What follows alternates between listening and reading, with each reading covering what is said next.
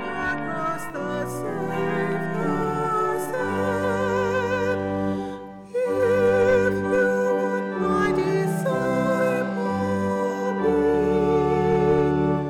take up your cross with willing heart." A reading from the book of the prophet Jeremiah. O Lord, you have enticed me, and I was enticed. You have overpowered me, and you have prevailed. I have become a laughingstock all day long. Everyone mocks me. For whenever I speak, I must cry out, I must shout, violence and destruction. For the word of the Lord has become for me a reproach and derision all day long. If I say, I will not mention him, or speak any more in his name, then within me there is something like a burning fire shut up in my bones. I am weary with holding it in, and I cannot. The word of the Lord. Thanks be to God.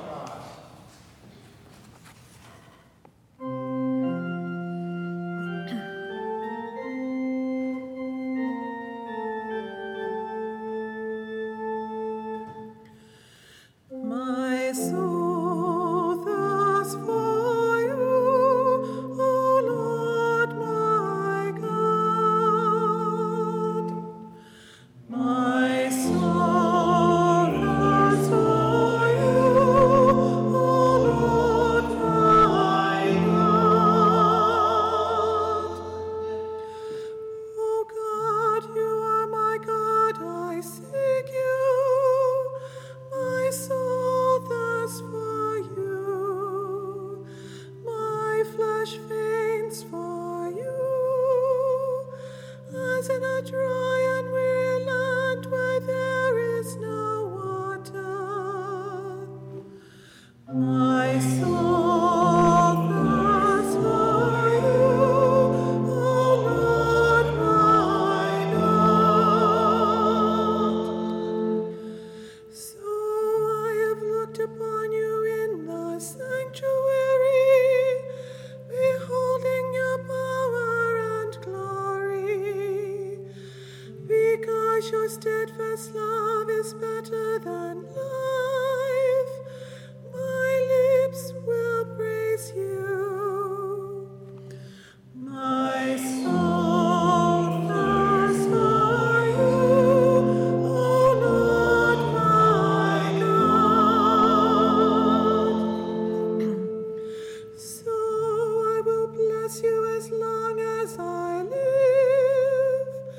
I will lift up my hands and call on your name. My soul is satisfied as with a rich feast, and my mouth praises you with joyful lips. My soul thirsts for you, O Lord my God. For you have been my help, and in the shadow of your wings I sing for joy.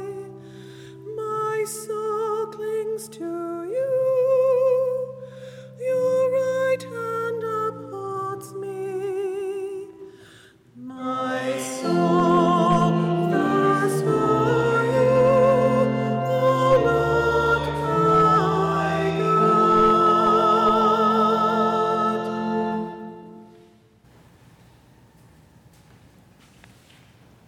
A reading from the letter of St. Paul to the Romans.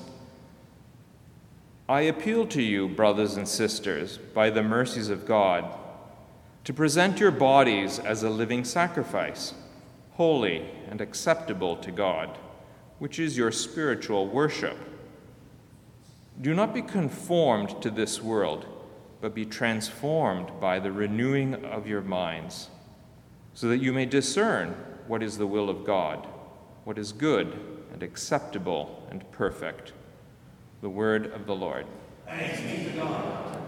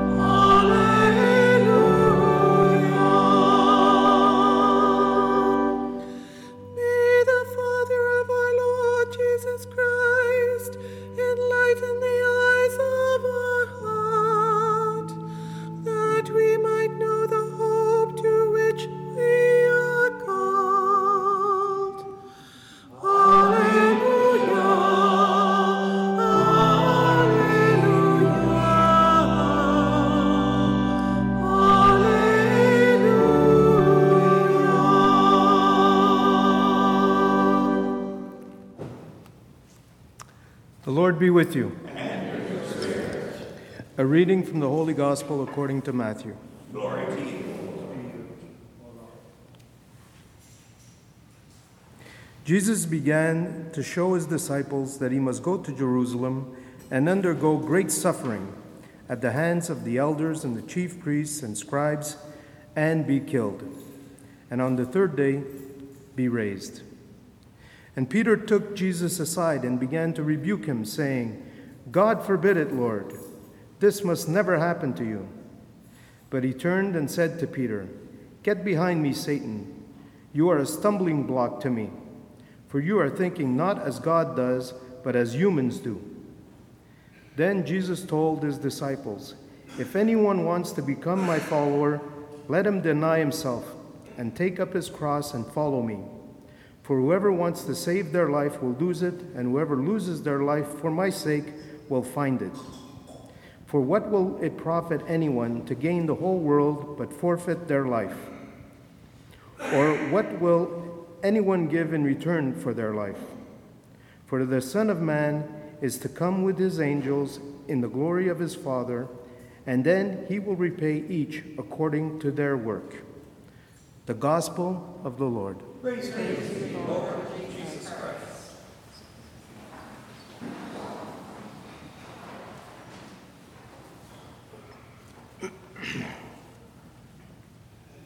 So there's been quite a change in Peter in just 1 week. In the Gospel, last week, Peter was a hero. He got it right.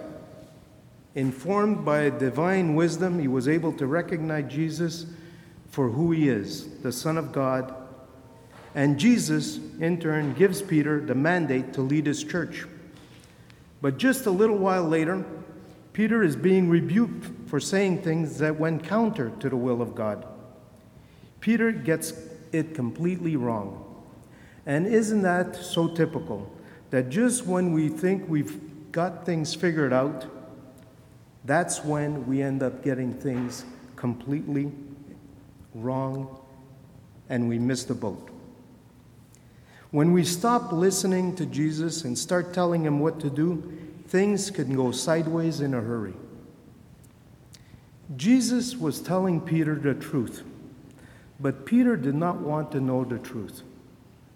Because the truth is that with love, there are sacrifices. That's just the way it is.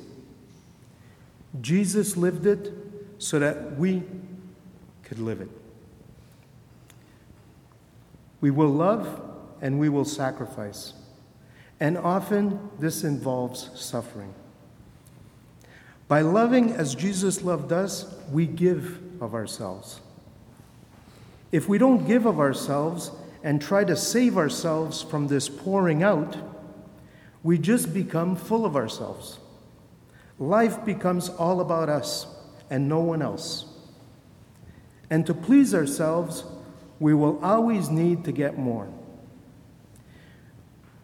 We gain more of what the world can offer, but unfortunately, at the same time, we can lose our life. In other translations, the same passage goes, "What does it profit a man to gain the world but to lose his soul?" So what is the soul? St. Thomas Aquinas says, the soul is in the body, but not as contained by it, but rather containing it. The soul contains the whole of who we are.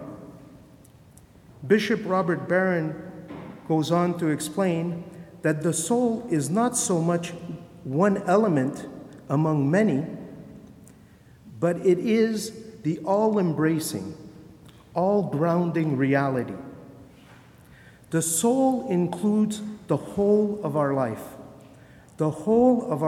in relationship to God. The soul is what puts us in contact with God. If our soul is rightly ordered, we can become a channel of love, an instrument of peace, we can exist for the good of the other. Giving ourselves, denying ourselves, is a work that brings life, beauty, and joy. It is also a learning of the language of true love. Denying ourselves is learning the language of God so that we can communicate with Him. But it is also learning the language that allows us to communicate with each other. We will not be able to say yes to the other if we are not first able to say no to ourselves. I'll give you an example. It's 3 o'clock in the morning and you're sound asleep, but you wake up to the crying of a baby. What do? Your selfish response is, I'm going back to sleep. The baby is going to be fine. Your spouse will get up to take care of the baby. You need your sleep. You deserve it. Why should you get up? Why should you be the one to get up? But your heart says, get up. The baby needs you. Your spouse needs a break. So you get up, change the diaper, sing a lullaby, and get the baby back to sleep. What is it that gets you out of bed in the middle of the night? It's love. What gets us to go beyond being selfish is love. Love allows us to deny ourselves and to take action for the good of the other. That is what Jesus is talking to us about today in the gospel. When he says, deny yourself and pick up your cross, take action and follow me. Jesus is asking us to open our hearts so that we can give of ourselves to others. That is what Jesus did when he picked up his cross. He gave of himself out of love for the Father and out of love for us. He emptied himself totally for our good. Jesus wants us to follow him in doing the will of the Father. He wants us to transform and renew our minds, as Paul says in the second reading, so that we can present ourselves as holy and acceptable to God. When we follow Jesus, we're not alone. We are forming a community. We are joining others, the body of Christ, the church. Here, we receive the sacraments. We pray. We praise. We help each other in our journey and encourage one another to meet Christ in the poor and in the marginalized.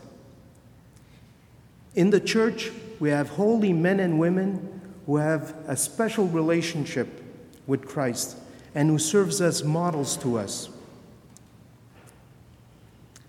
They help us follow Jesus. People like Mother Teresa, Saint Mother Teresa, Saint John Bosco, Saint Lawrence, Saint Francis of Assisi, Saint Eugene de Mazenod, and the Venerable Father McGivney, who started the Knights of Columbus. I joined the Knights 10 years ago, not really knowing what I was getting into. My pastor at the time, it was a new parish that I had been assigned to, said it would be a good way to meet some of the guys in the parish. What I learned is that it's not a social club.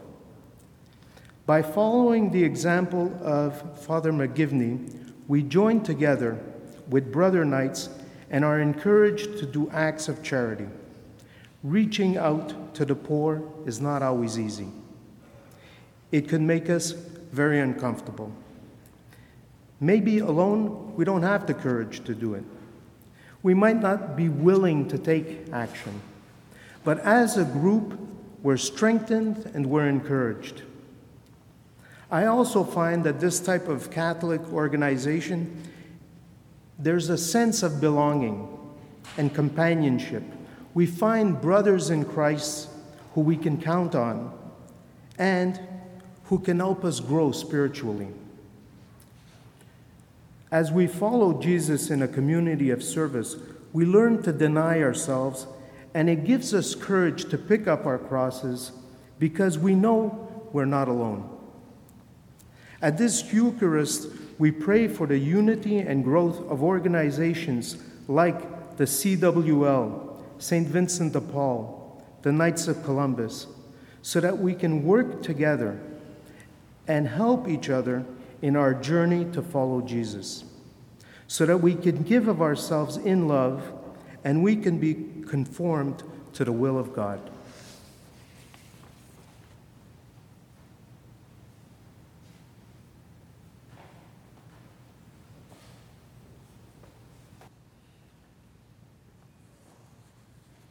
Again, just like the last time that Deacon Stefan preached, I wanted to, out of respect for his proclamation of the word, wait until it was finished before making our parish announcements. A couple of things to draw to your attention. First of all, as indicated last week, during this past week, we have had the wonderful and so professionally done work of restoring and making brand new looking all over again our sanctuary floor and steps. And we're very, very pleased with this. It is a wonderful testimony to the hard work of those who helped and donated to our capital campaign, among other wonderful projects, present and future. But of course, the highlight of it is the introduction into our sanctuary now of these two railings, one on either side. Very, very sturdily put in, I might add. And one of my hopes is that this may induce some persons, lectors, ministers of the Eucharist, who perhaps have felt that they had to withdraw from doing these ministries because they could no longer feel safe and comfortable going up and down stairs, that they might want to resume in due time doing so, or perhaps new persons who will engage these ministries and feel very secure coming up and down the steps. As you may be aware, one of the requirements of the pandemic situation that we are still in is that in between Masses, and in particular after the Saturday evening Mass, the church has to be cleaned down. It has to be wiped down with appropriate cleaning materials and the seats where people were and all this kind of thing. Mary Edmonston has informed me that we're starting to run just a little bit thin on volunteer assistance for that at this 5 o'clock Mass.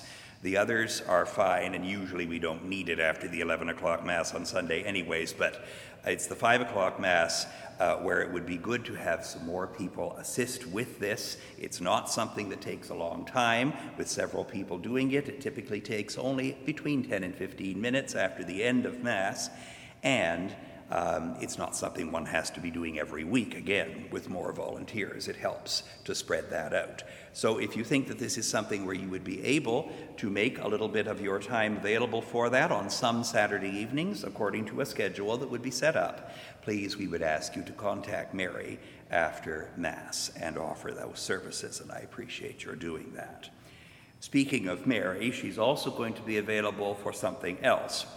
A number of people said that they were deeply moved back on Palm Sunday weekend by what they saw in the celebration of Mass that took place in a closed church, but that was then broadcast, when many, many, many palms that had been fashioned into crosses were made available, at least in theory, by being solemnly blessed right on the altar. Well, every single one of those, into the hundreds of them, has now been put in its own little plastic baggie and is being made available. Mary will be at or outside the door of the church after Mass, and if you would like to have one or more of these, as many as you'd like, because we've got all kinds of them, she will be very happy to make them available to you. So again, that is available to you right after Mass. The last thing I want to mention is that Bishop Crosby has asked us throughout the diocese if we might be willing to participate in what is called a novena, 9 days of prayer for the safe return to school. As anybody who's been following the news knows, that has been an extremely contentious issue all over Ontario in these last weeks.